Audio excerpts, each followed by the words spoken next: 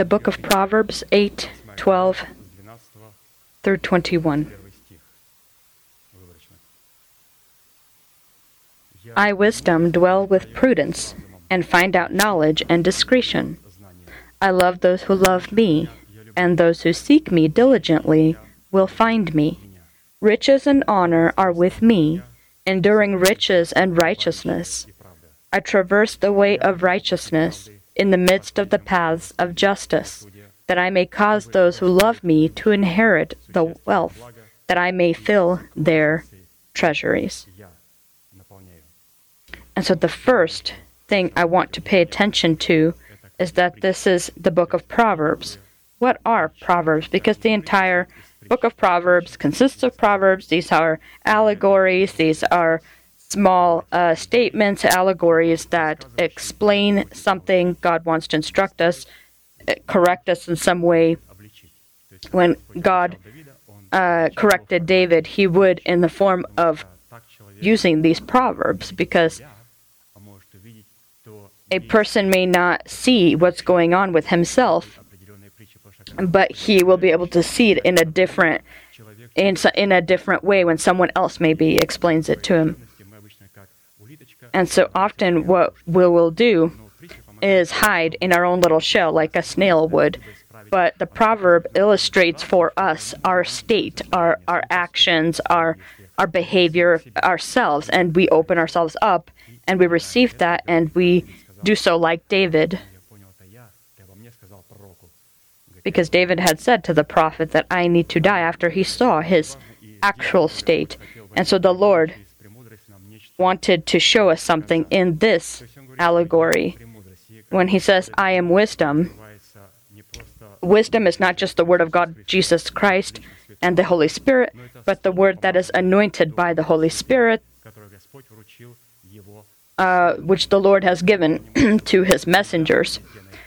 And so this is the individual Jesus Christ and the Holy Spirit together, united, and we can receive it only in the format of the preached word.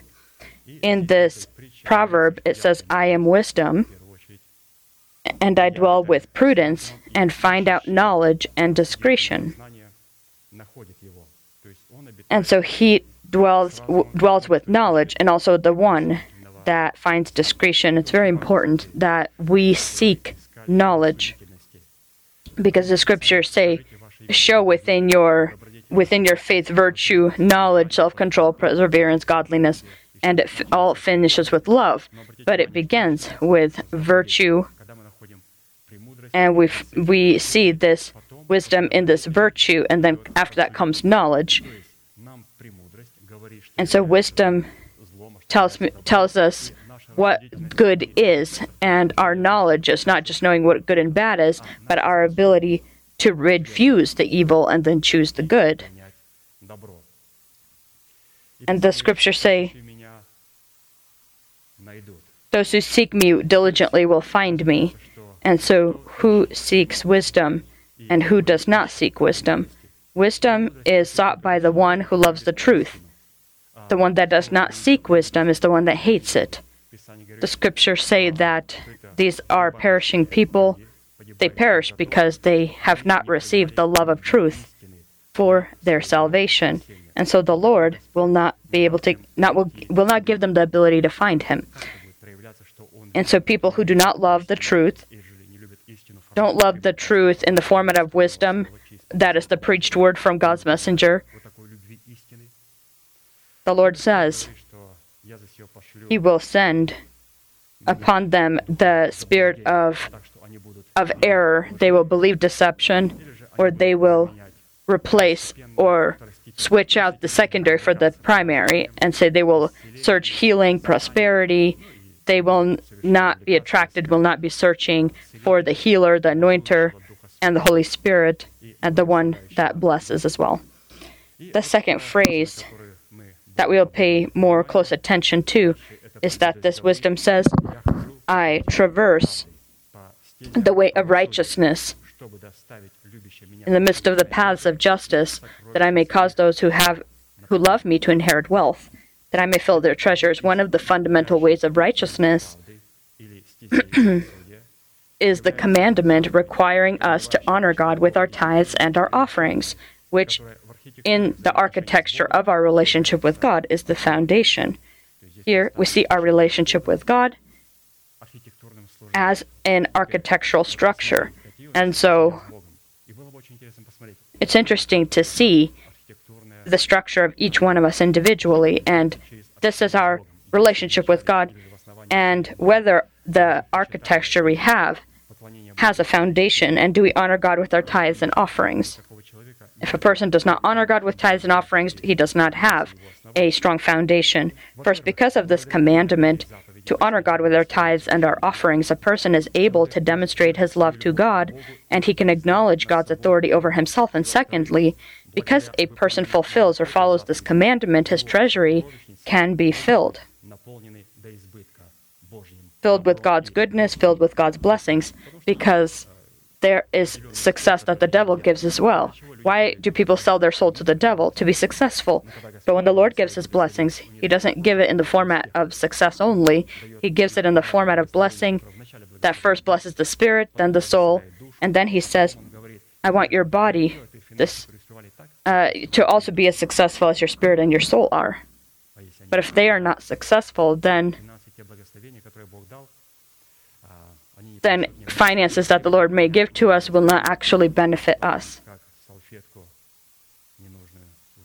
And we will not be of any use to him.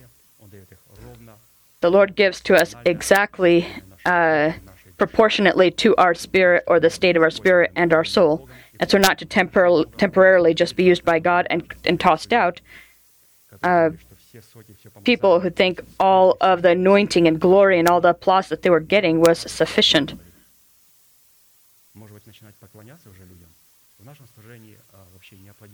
In our service, we don't applaud or worship people. We worship only Jesus Christ. And our worshiping Jesus Christ is demonstrated in honoring God's order. And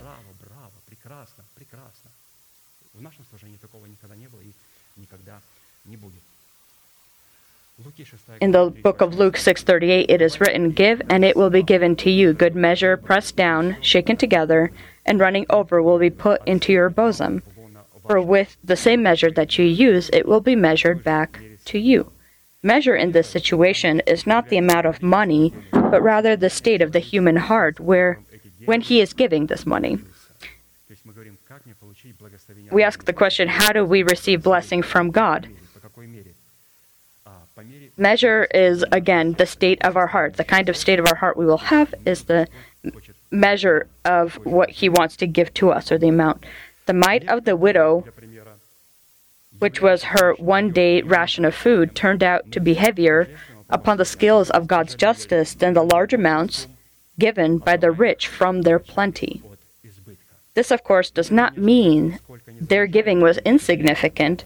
It's just that in the given situation, God was weighing not the amount of money they were giving, but rather the state of their hearts. The state of the hearts of the people that were the wealthy that were giving, and also the state of the widow. And the state of the heart of the widow turned out to be better than the state of the heart of the wealthy that were giving.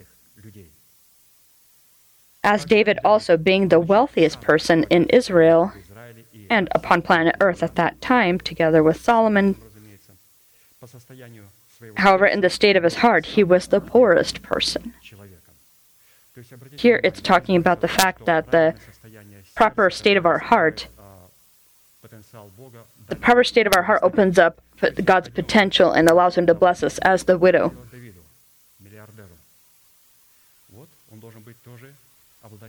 And so David, being a very wealthy man, also needed to have the state of a widow within his heart.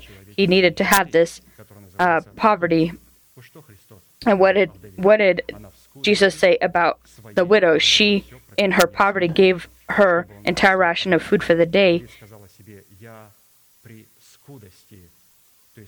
And David also spoke of himself that I, in the poverty of my spirit, he showed the Lord, Lord, I am wealthier than everyone on earth, but you will not accept anything from me until I demonstrate this poverty of spirit. And he said, in my poverty, I prepared for the house of the Lord 100,000 talents of gold, and millions of talents of silver, and bronze, and other metals. And he told Solomon also add more to this. 100,000 talents of gold and millions of talents of silver. 1 talent is 30 kilograms of precious metal. He prepared millions. And he prepared all of this, and he said this was not yet enough, that Solomon would to add more to this wealth for the temple. And so our pastor teaches us the importance of the state of our heart and having the state of poverty. Let's not confuse poverty, the state of poverty in Christ, and maybe a caution or trying to keep more for yourself, trying to withhold it, keep it to yourself. There's a difference between the two. And so poverty in the spirit is acceptable before God. Greed is not honored by God, and thievery isn't either. Right now we're going to honor God with our tithes and offerings, and we will rejoice that we don't have this thievery in our church. We need to remember that our relationship with God needs to be within the right atmosphere, and so this poverty of Christ needs to be present. If we don't have anything but possess all things, this is someone who has this poverty of Christ. Let us stand and thank God that we have this great privilege to be upon this place and to honor God, bringing to Him our tithes and our offerings.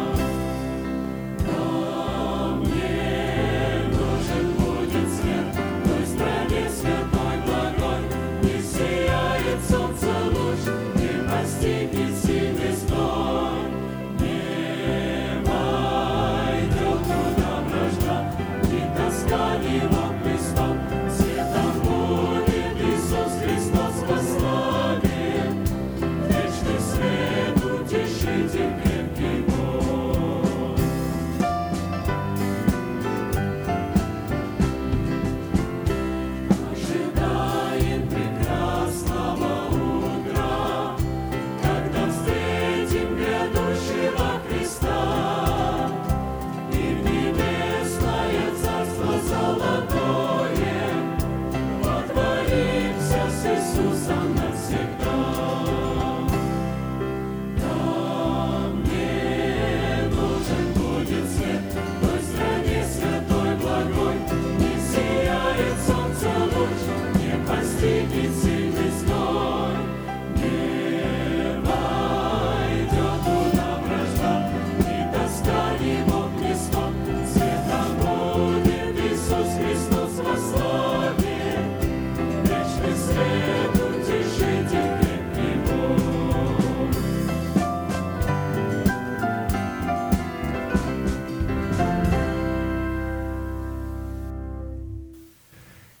I will happily repeat after Pastor Arkady that every time when the nation of Israel honored God with their tithes and their offerings, either in the tabernacle of Moses or in the temple of Solomon, they were required, as a command from Moses, which he received from God as a revelation, to stretch out their hands over their tithes and proclaim a great proclamation, which they continued to do and were faithful to for thousands of years. We're the same Israel. We're connected to the same roots. We're nourished by the same olive tree. We will do the same thing. Please stretch out your hand over your tithes as a symbol and pray together with me. Heavenly Father, in the name of Jesus Christ, I have separated my tithe from my house and have brought it into your temples that you may have food within your house. I do not give in sorrow. I do not give in impurity. I do not give for the dead. I deeply believe in your unchanging word, and I am glad that I have the privilege to demonstrate my love and to acknowledge your authority. And now, in accordance to your words, I pray, right now, may your heavenly windows be open to me, and may your blessing come without end upon your redeemed nation. In the name of Jesus Christ, amen. Amen. May you be blessed. Please be seated.